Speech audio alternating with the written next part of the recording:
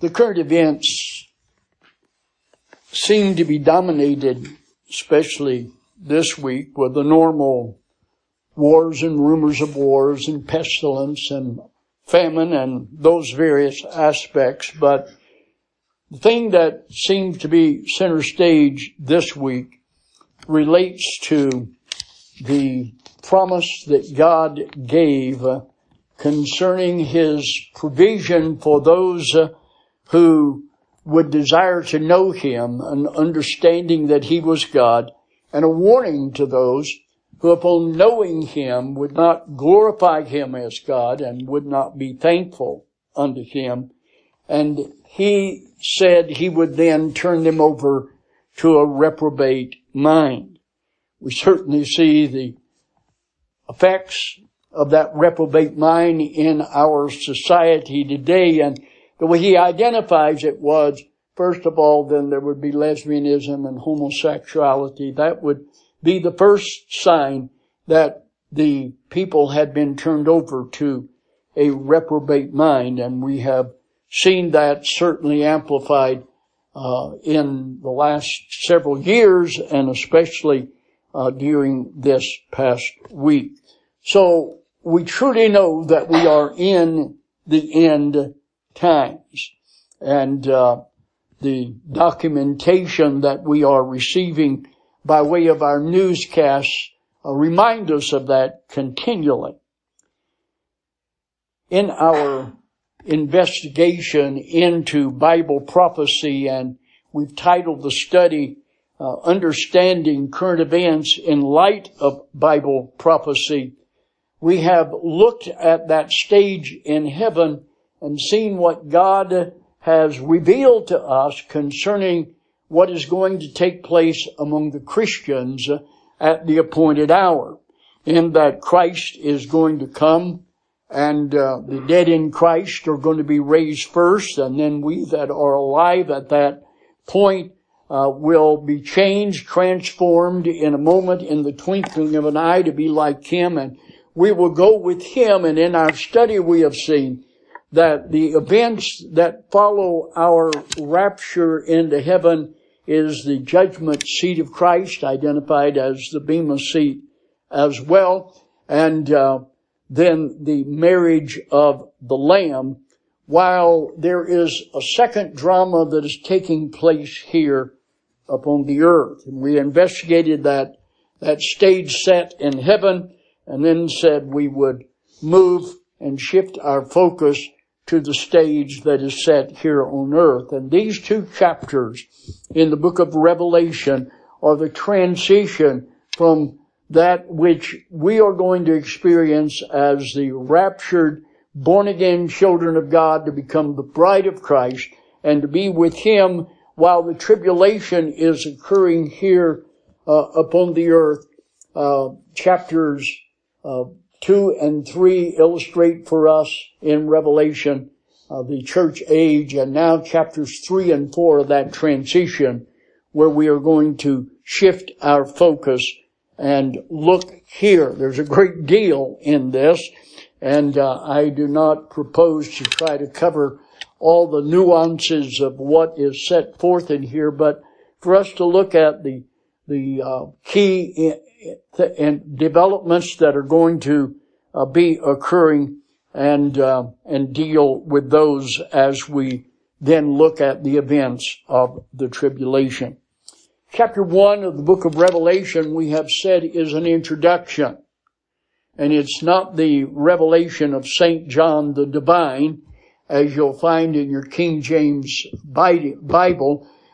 In the first place, St. James was not divine, and his sainthood is no different than yours and mine. We're considered saints because of the holiness of God.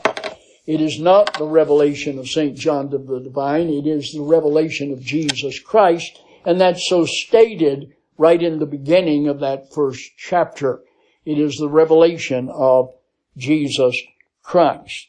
And so we have an introduction there where we have some characterizations of Christ as He is depicted.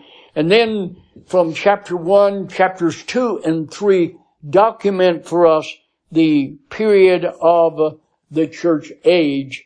And then beginning with 4 and then with 5, we make a transition. And then from chapter 6 through chapter 19, we deal with that scene and that drama that's going to occur here upon the earth. In chapter 1, verse 19, the Apostle John is instructed to write the things which he has seen, and then write the things which are present, and then to write the things which are going to be hereafter. So John is told, first of all, to write the things that he has seen. That would cover pretty much of what we have in chapter 1. And then to write the things that are, that deals with the present church age at the time that John received this revelation, and would be chapters 2 and 3 of Revelation. And then to write the things that are hereafter, and so that begins with chapter 4 and goes through the rest of the book of Revelation. Now, during our study of this series, Understanding Bible Prophecy in the Light of Current Events, understanding current events in the light of Bible prophecy, we've seen that phrase, the things which are. And we've seen that that refers to the description of the church age, which is underway. By the time John receives this, the church age had been underway by some period of time, in that he wrote this in 95 AD, and in 30 AD it began. So for 65 years the church had been in this period of administration where Christians or the church age formed the administration for the representation of Christ here upon the earth. And that is diagrammed for us then in the 7 churches. Here in chapter 4 then, that we read in your hearing this morning, we began this third section of study, the things which are hereafter. So understand that what we are seeing in Revelation chapter 4 on began not at the time John was writing, but after the church age, after the rapture of the church. And this, of course, is the largest section of the prophecy that we have in the New Testament. And we could actually divide it into 3 parts. Chapter 4 through chapter 19, chapter 20, and then chapters 21 and 22.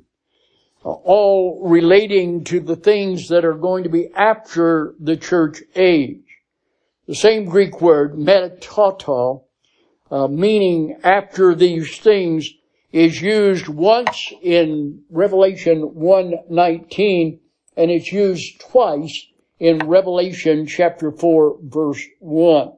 So chapters 4 through 19 covers what is identified in Scripture as the 70th week of Daniel.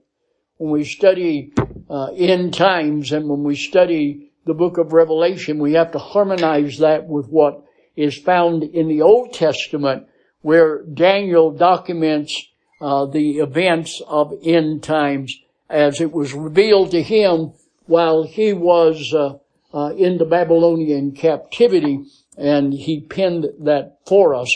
And so we're going to be making some reference to what is identified as the 70th week of Daniel.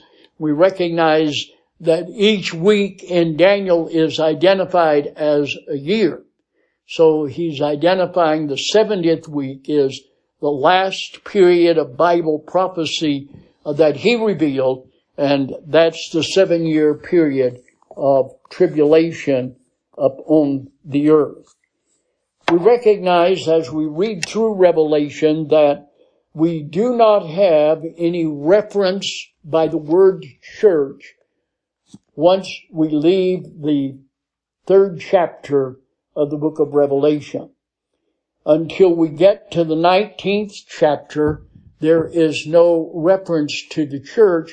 And there in the 9th chapter is a reference to the bride of Christ, which is otherwise identified in Scripture as being the church. And so it does not appear again until the 19th chapter. And then following the tribulation then was the second advent of Christ, with Christ coming, and then we have the judgments that are going to occur during that period of time. And that's followed then by the millennial reign, the 1,000-year millennial reign of Christ. And then the closing of that introduces us to eternity. And we're just not given a lot of information about what's going on eternally once this heaven and this earth are destroyed and a new heaven and a new earth are brought about. Now, it's important for us to remember that God has divided time into various segments of time, and as we study the Scripture, it's clearly identified that there are 7 distinct administrations or dispensational ages in which God has appointed various ones to be the administrator for the revelation that He gives them, and each administration is responsible for the information that they have and will be accountable for the instructions that God provides in that period of time. So following the rapture of the church into heaven, we have a completion of the Jewish administration. The Jews' administration began at Mount Sinai during the Exodus. And while Daniel was in captivity in the Babylonian captivity and received prophecy information, we are told that they were going to be allowed, the Jews were going to be allowed, after they had been taken away into captivity, back to their land, and they would have another 490 years in which they will be the administrators. And so when we look at the 490-year period, Daniel broke it into 3 distinct periods. There would be 49 years. He was specific. There would be 49 years of trouble, and then on the 50th year, peace would come. And as we look at the Scripture and compare that to history, we see that it took 49 years for them to retake the land and settle in it. And during that 49 years, there were raiding parties of Palestinians. They were the old Palestinians, those who had moved into the land while the Jews were in exile. And so there were war parties that were going on all the time to try to keep the Jews from getting resettled in the land. It took 49 years, and at the end of the 49th year, they were at peace. And that's fascinating, as God gave them various rituals and days and feasts that they were to observe, that every 50th year was to be the year of Jubilee. Following the 49th year, they were to celebrate the peace and the grace and the provision of God. And so on the 50th year, after they had resettled, they celebrate the Jubilee. All the property reverts back in the year of Jubilee. It reverts back to its original owner. And they had been displaced, but now on the 50th year of their return, the Jubilee, they are back in their own territory. They have their homes, and they are settled in the land. And then at 483 years, you'll remember the Messiah, they were going to kill the Messiah. And we document that exactly to the day of 483 years from the day Artaxerxes signed the decree to allow them to go back from the then Persian Empire, because the Persians had overthrown with the dying out Alexander, the power of the Greek Empire fell apart, and we have the Medes and the Persians then dominating, and the Artaxerxes signed a decree to allow the children of Israel to go back to their own land. 483 years later to the day then the Messiah was killed. And then there's a final 7-year period, but what we understand now is that it didn't follow chronologically. They were taken out of their administration. The church was put in, and with the church being put in, the church does its work as the administrators of the kingdom work. So when we're taken out, they finish their final 7 years. And that's what we find recorded then in Revelation chapter 6 through Revelation chapter 19, the final 7 years of the administrative responsibility on the part of the children of Israel. So Revelation chapters 4 and 5 introduce the events which are going to take place here upon the earth. So we're going to work our way through those 2 chapters today, and then we'll be in a position in the weeks that follow to look at prophecy concerning 3 primary areas that we look at in Bible prophecy: the political aspect, the economic aspect, and as we follow through the political and the economic, we see that certainly being shaped up. But then the religious aspect, the church is gone. The witness of the Jews becomes challenged, and there will be a one world government, there will be a one world economy, and there will be a one world religion. Those are the 3 arenas that we're going to be seeing the book of Revelation, and along with the book of Daniel and Ezekiel and Isaiah and the other harmony of the Old Testament prophets. Let's look at chapter 4. It begins with John writing, "After this I looked, and behold, a door was opened in the heaven, and the first voice which I heard was as it were of a trumpet talking with me, which said, Come up hither, and I will show thee things which must be hereafter."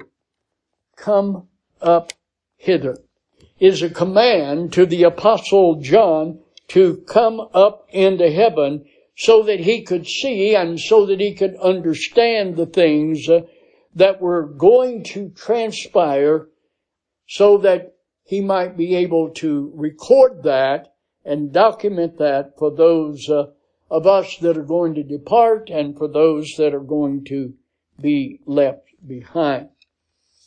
The statement, "Come up hither," is considered by many of us to be a direct reference to the call of the church as well up into heaven. I gave you a note in your outline that from Henry Ironside, from his book titled Lectures on Revelation. Sometimes I'll throw in a testimony of someone else, so it's not just me giving you an interpretation, but some that may agree. I sometimes will even give you one that doesn't agree and then try to discredit that by the word itself. But H.A. Ironside, in his book on Lectures of Revelation, said in speaking the statement, "Come up hither," is speaking of the rapture, and the Apostle John is a symbol of that, of the church being called up here, which would be the last reference then that we have in that background. Now, what John sees is a throne. He said, "Immediately I was in the Spirit, and behold, a throne was set up in heaven, and one sat on the throne, and he that sat was to look upon like jasper and sardine stone, and there was a rainbow round about the throne, in sight like unto an emerald." an interesting phraseology that is used there. This is not Rainbow Week. They stole the rainbow from Christians, and it's time that we took it back. And yet it's difficult to take it back among Christians because most Christians know that, it was a sign that was given at the end of the flood that God would not destroy the earth by water again. And so the rainbow we recognize is a sign of that, but there is a weakness in the teaching of the doctrine of the rainbow, so that the vast majority of Christians do not understand that the rainbow was chosen by God to reflect His character.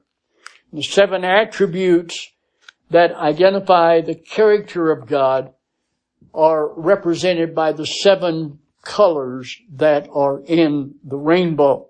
So all the imitations, the different rainbow coalitions and rainbow representations that we find today, they certainly don't understand that aspect of it, and they have assigned various colors. I was amused to find that the original flag, rainbow flag that was adopted by the homosexual community had the color pink in it, but they revised it and dropped the color pink because the material was hard to find.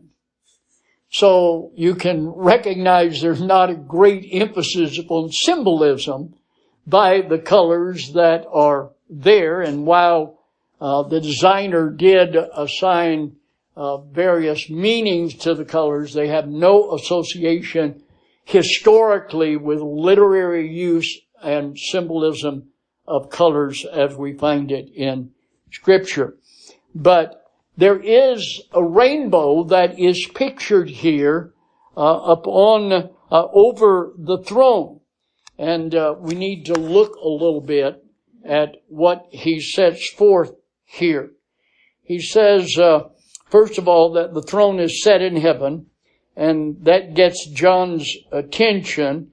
And then he says in verse 3, when heavenly things are spoken of, the description is beyond the common speech. And if we don't understand the meaning of the symbols, then we miss the impact of what is being set forth here.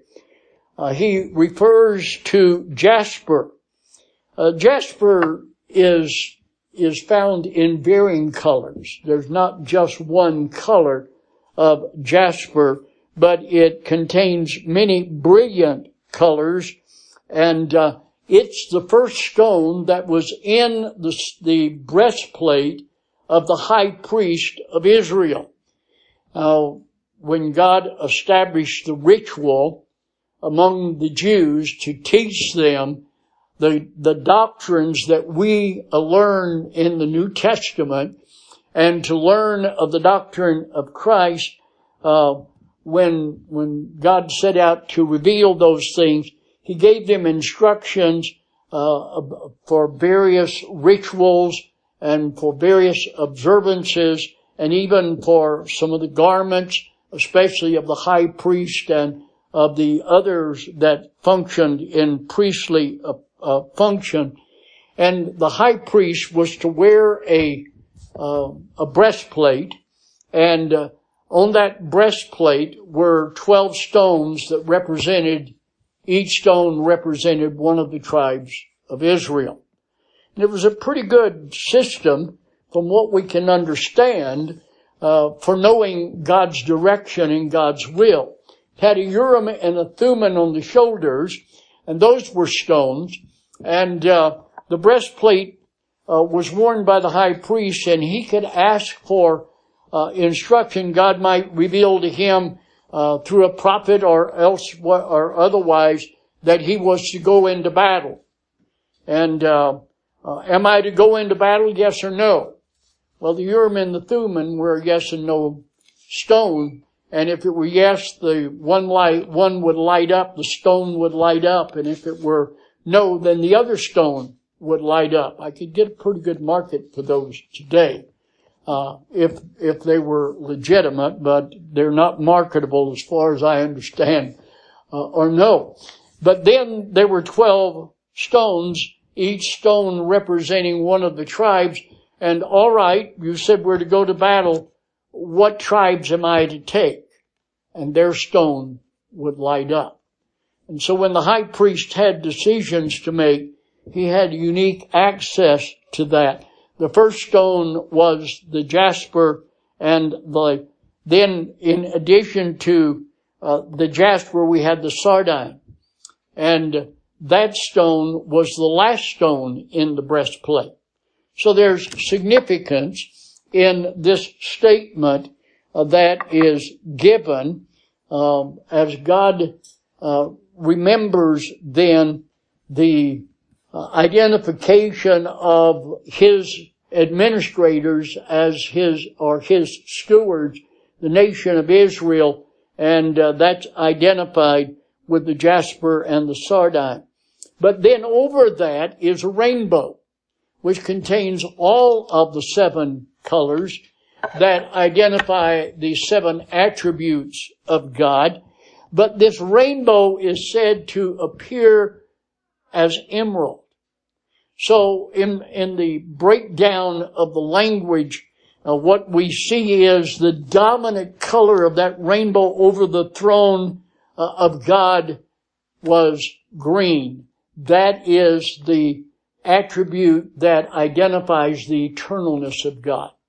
So while all the attributes of God are visible, the dominant one is his eternalness, and it's that eternalness that is in focus in these chapters 6 through 19, in the prepping for that before we finally get to eternity in the 22nd chapter. So we have that scene with one sitting on the throne, and as he sits upon the throne, there is a dominance of the identification of the jasper and the sardine that relates then to Israel. Israel is the focus in that which is being dealt with, and the eternity itself is the objective as that is revealed to us. Now, in addition to the scene there with one on the throne and the description of that, we have then in verse 4, and round about the throne were 24 seats, and upon the seats I saw 24 elders sitting. They were clothed in white raiment, and they had on their heads crowns of gold. This is an important passage as relative to the pre-tribulation rapture, because this shows the church in heaven. Let me explain that. The 24 elders sitting upon 24 seats. Some would explain that these are perhaps angels that are seated there. But I would suggest to you that this represents the church. Now, how do we arrive at the identification of the 24 saints sitting upon the seats that are there as the church? Well, the church is described in Scripture as being a priesthood. The number 24 is significant here because in the priesthood of Israel, there were 24 courses.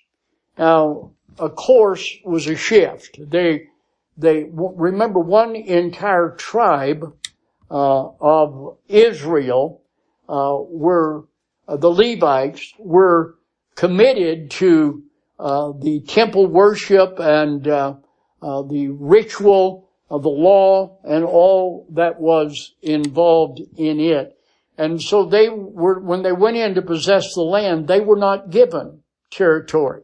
Each of the other tribes went in and selected their territory, but the tribe of Levi was prohibited from doing that because God had a work for them to do, and so he gave them some cities.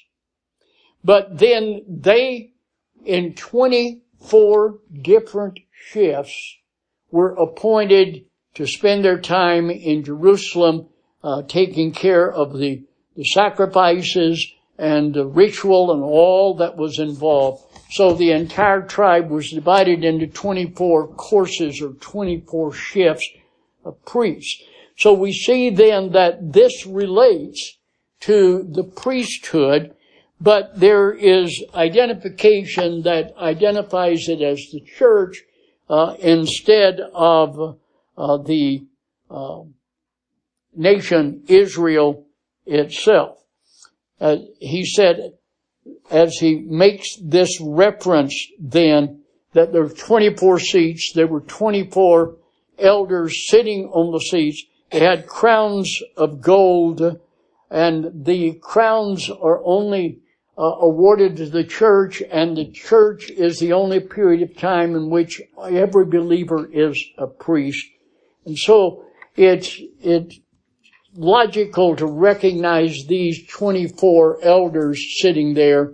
Remember, when we go through the judgment seat, we're going to get 4 crowns based on our development of the techniques that are related to the Christian life, and we are to cast those crowns before the feet of Christ as a tribute to Him and the doctrine of grace. And so we'll see these 24 elders represent the entire church age and all the Christians that are involved. And when we see this, we recognize the church has already received its reward at this point, and the tribulation is just beginning to unfold here upon the earth. In verse 5 of chapter 4, it says, "Out of the throne proceed lightnings and thunderings and voices, and there were 7 lamps of fire burning before the throne, which are the 7 spirits of God." The tone of this scene is somber. It's going to be a period of judgment and of tribulation instead of peace and tranquility as it relates to what's going to break out here upon the earth. Now, it's significant that from the throne, these lightnings and thunderings and voices, those are words that are terms that are identified always with judgment, and then the 7 lamps of fire, which are identified as the 7 attributes of God being displayed.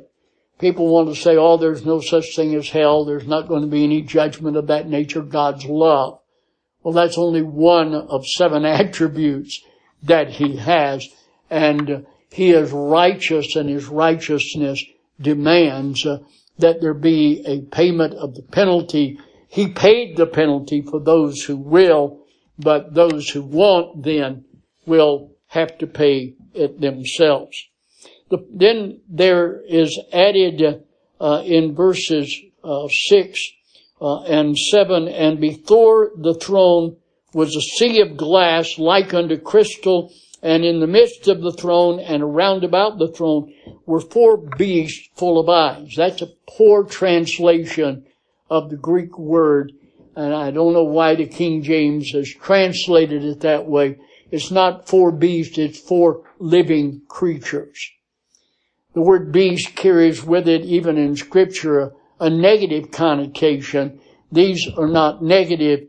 There are 4 living creatures before, in the midst of the throne, and round about the throne then, these 4 living creatures that are full of eyes before and behind.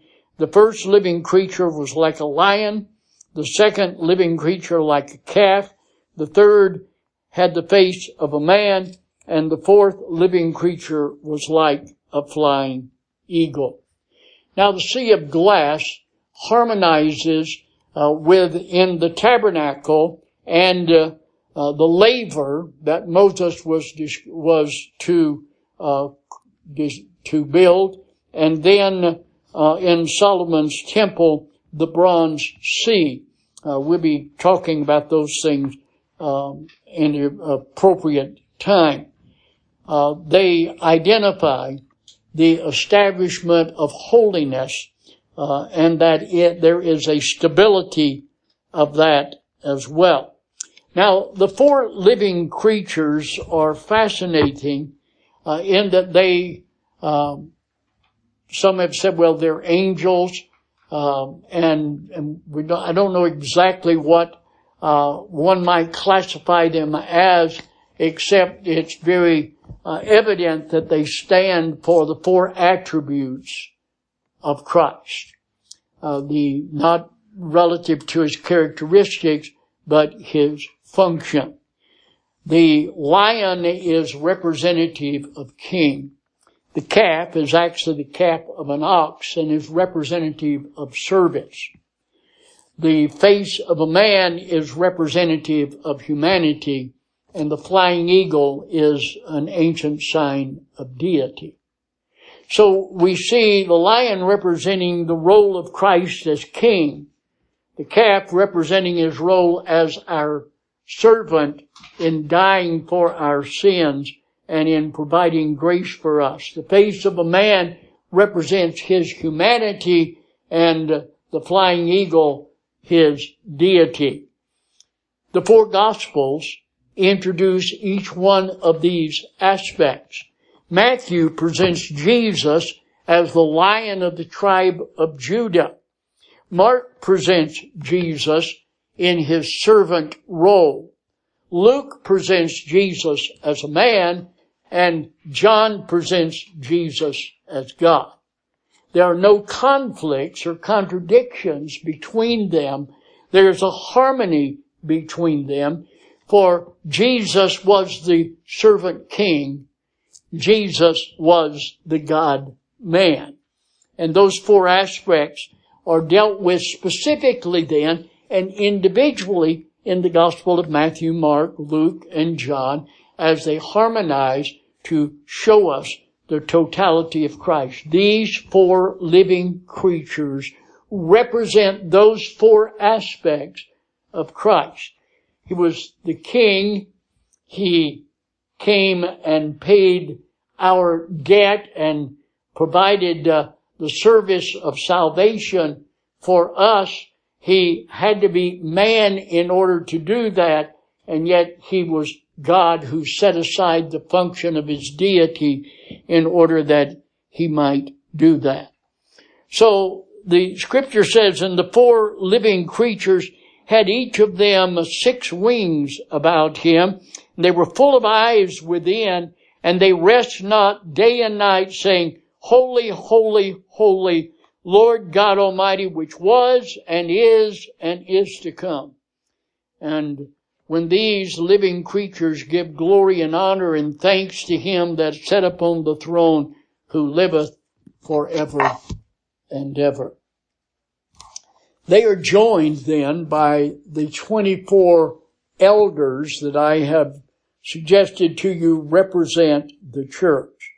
The 24 elders fell down before him that sat on the throne and worship him that liveth forever and ever, and they cast their crowns before the throne, saying, Thou art worthy, O Lord, to receive glory and honor and power, for thou hast created all things, and for thy pleasure they are and were created. So worship occurs in this scene as we're setting up to evaluate what's going to happen in that 7 years that follows. We find in verse 11 then the statement, Thou hast created all things, and they were created for thy pleasure. The focus of worship centers then upon the fact of God being the creator of the heavens and the earth, and that's going to be occurring following our rapture, our judgment seat evaluation, and our marriage to the Lamb. We shift gears a little bit then as we move toward or into the 5th chapter in this period of transition because there is introduced to us a scene that unfolds there while this worship of the Creator is taking place. John said, I saw in the right hand of him that sat up on the throne a book written within and without on the backside, sealed with 7 seals. Now, the book identified here is not what we picture in the way of a book that's bound in the way we have it. It's a scroll. And it is written on the front and on the back, and it's rolled up. Now, this is a 7-sealed scroll. In the legal documentation at that time, at the time in which this book of Revelation was written, and especially among the Jews, a will, a last testament, was written in this manner, and it was rolled up, and then 7 seals were put on that will. This is actually the last testament and will of the Lord Jesus Christ as we see it I started to say unfold, maybe unrolled would be more descriptive of it. But what we have is some being written on it and then a seal. And then other being written on it and rolled up and then a seal. And then other, so that as you break the seals on it, you break one seal and you can read so much. And then you break the second seal and you can read so much. And each seal reveals additional writing. So there are 7 segments that are identified here, and we are introduced to them here in the 5th chapter. He says, I saw in the right hand of him that sat on the throne a book written, and on the backside and sealed with 7 seals. Now the book was in the right hand of the one that sat on the throne. This is the Father that's up on the throne. We don't have much in the way of description. The Bible says no man has seen the Father at any time, but the Son hath revealed him and declared him to us. Look with me then at chapter 5 at verse 2. John said, I saw a strong angel proclaiming with a loud voice, who is worthy to open the book and to break the seals, to loose the seals thereof? And no man in heaven, nor in earth, neither under the earth, was able to open the book, neither to look thereon.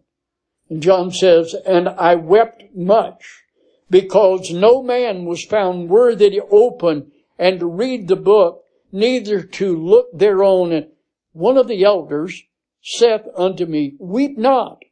Behold, the Lion of the tribe of Judah, the root of David, hath prevailed to open the book and to loose the 7 seals thereof.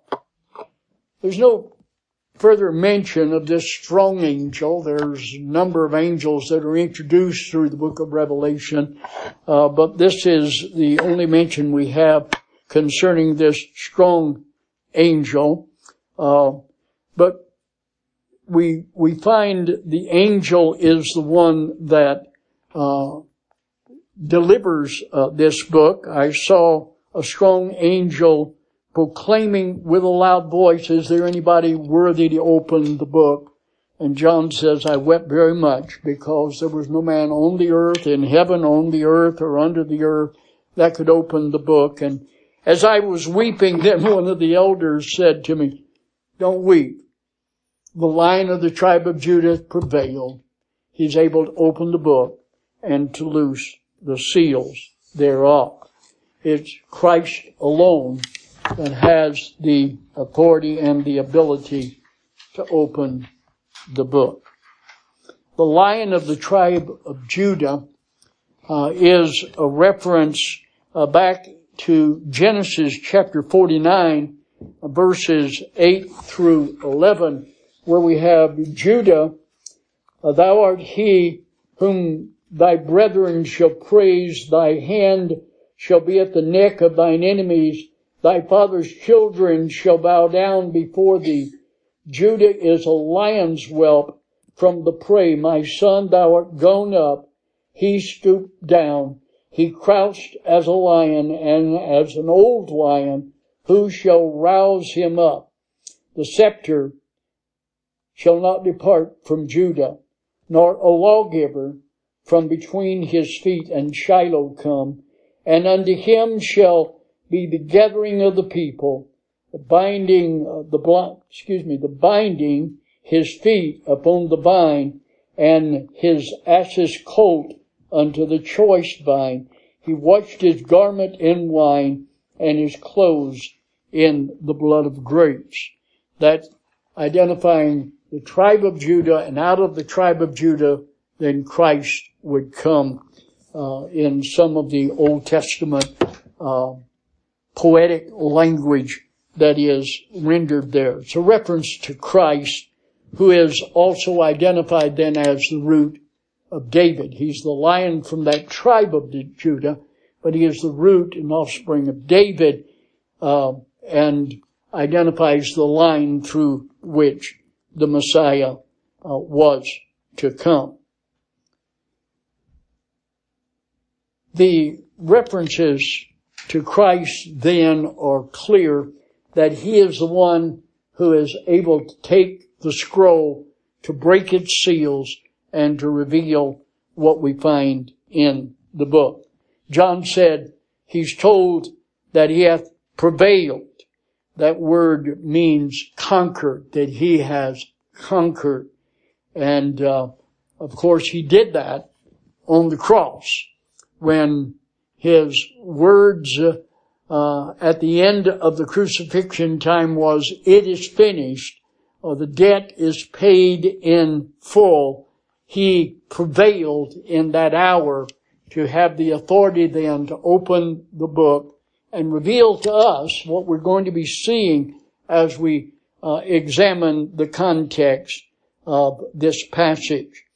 In verses 6 and 7, John writes, and I beheld, and lo, in the midst of the throne, and of the 4 living creatures, and in the midst of the elders, stood a lamb, as it had been slain, having 7 horns and 7 eyes, and he tells us, which are the 7 spirits of God, sent forth into all the earth.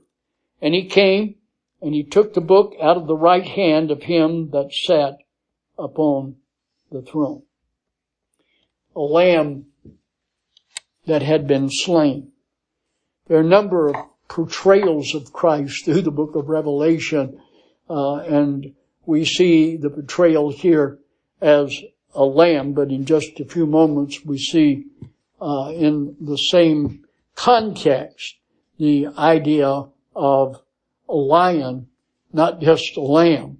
They're one and the same here as the description has been given. Now the 7 horns point to the fullness of authority that is given, 7 being the sacred number of completion, and identifies the full authority.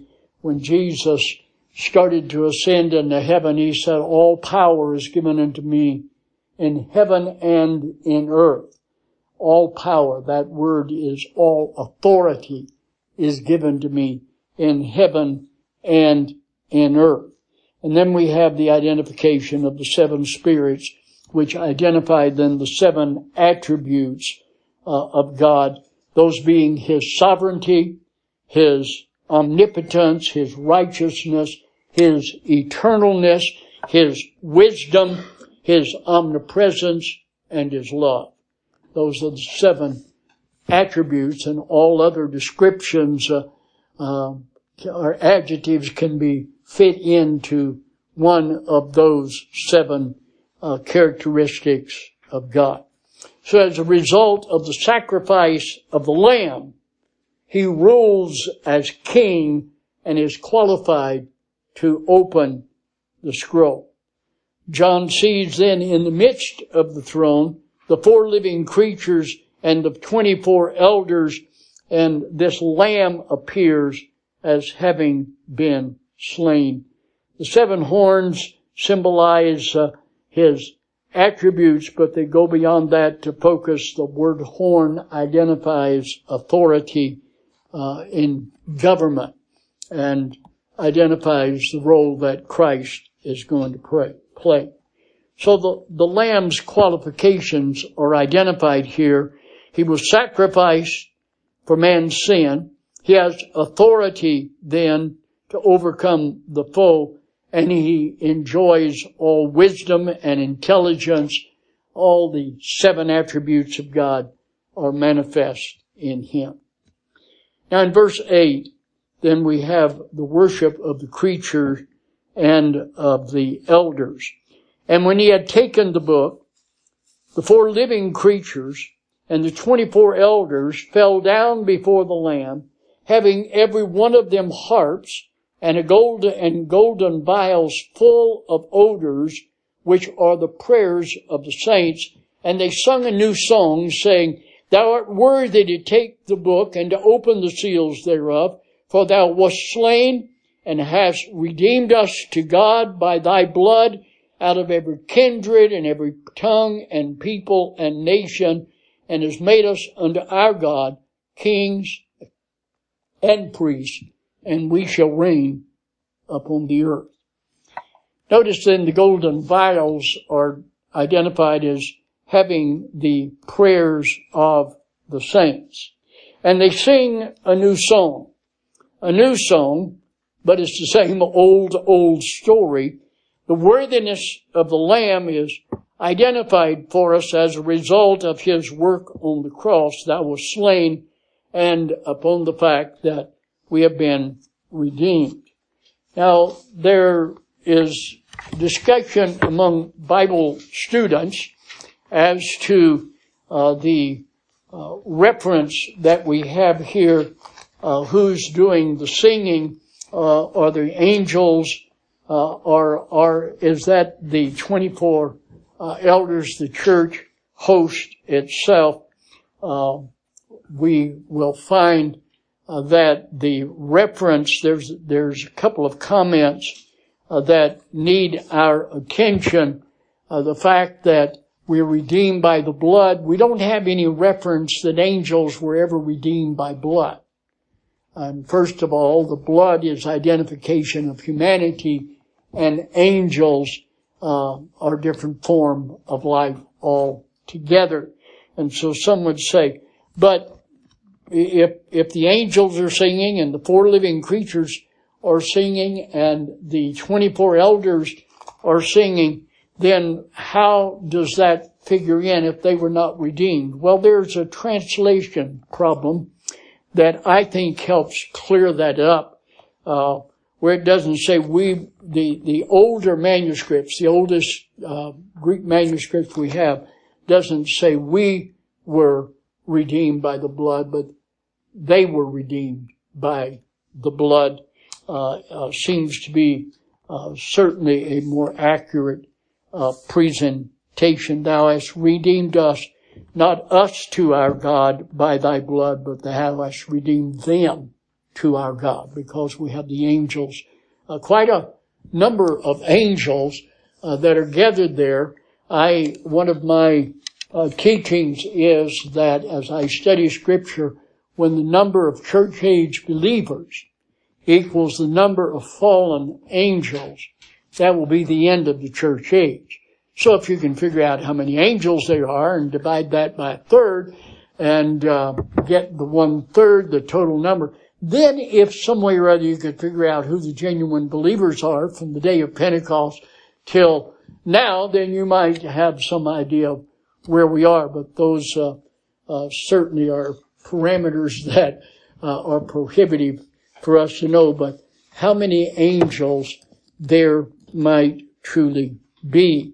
He said, I beheld and I heard the voice of many angels round about the throne and of the living creatures and the elders, and the number of them was 10,000 times 10,000 and thousands of thousands, saying with a loud voice, "Worthy is the Lamb that was slain to receive power and riches and wisdom and strength and honor and glory and blessing. And every creature which is in heaven and on earth and under the earth, and such as are in the sea, and all that are in them, heard I say, blessing and honor and glory and power unto him that sitteth upon the throne, and to the Lamb forever and ever." And the 4 living creatures said, Amen. And the 24 elders fell down and worshipped him that liveth forever and ever.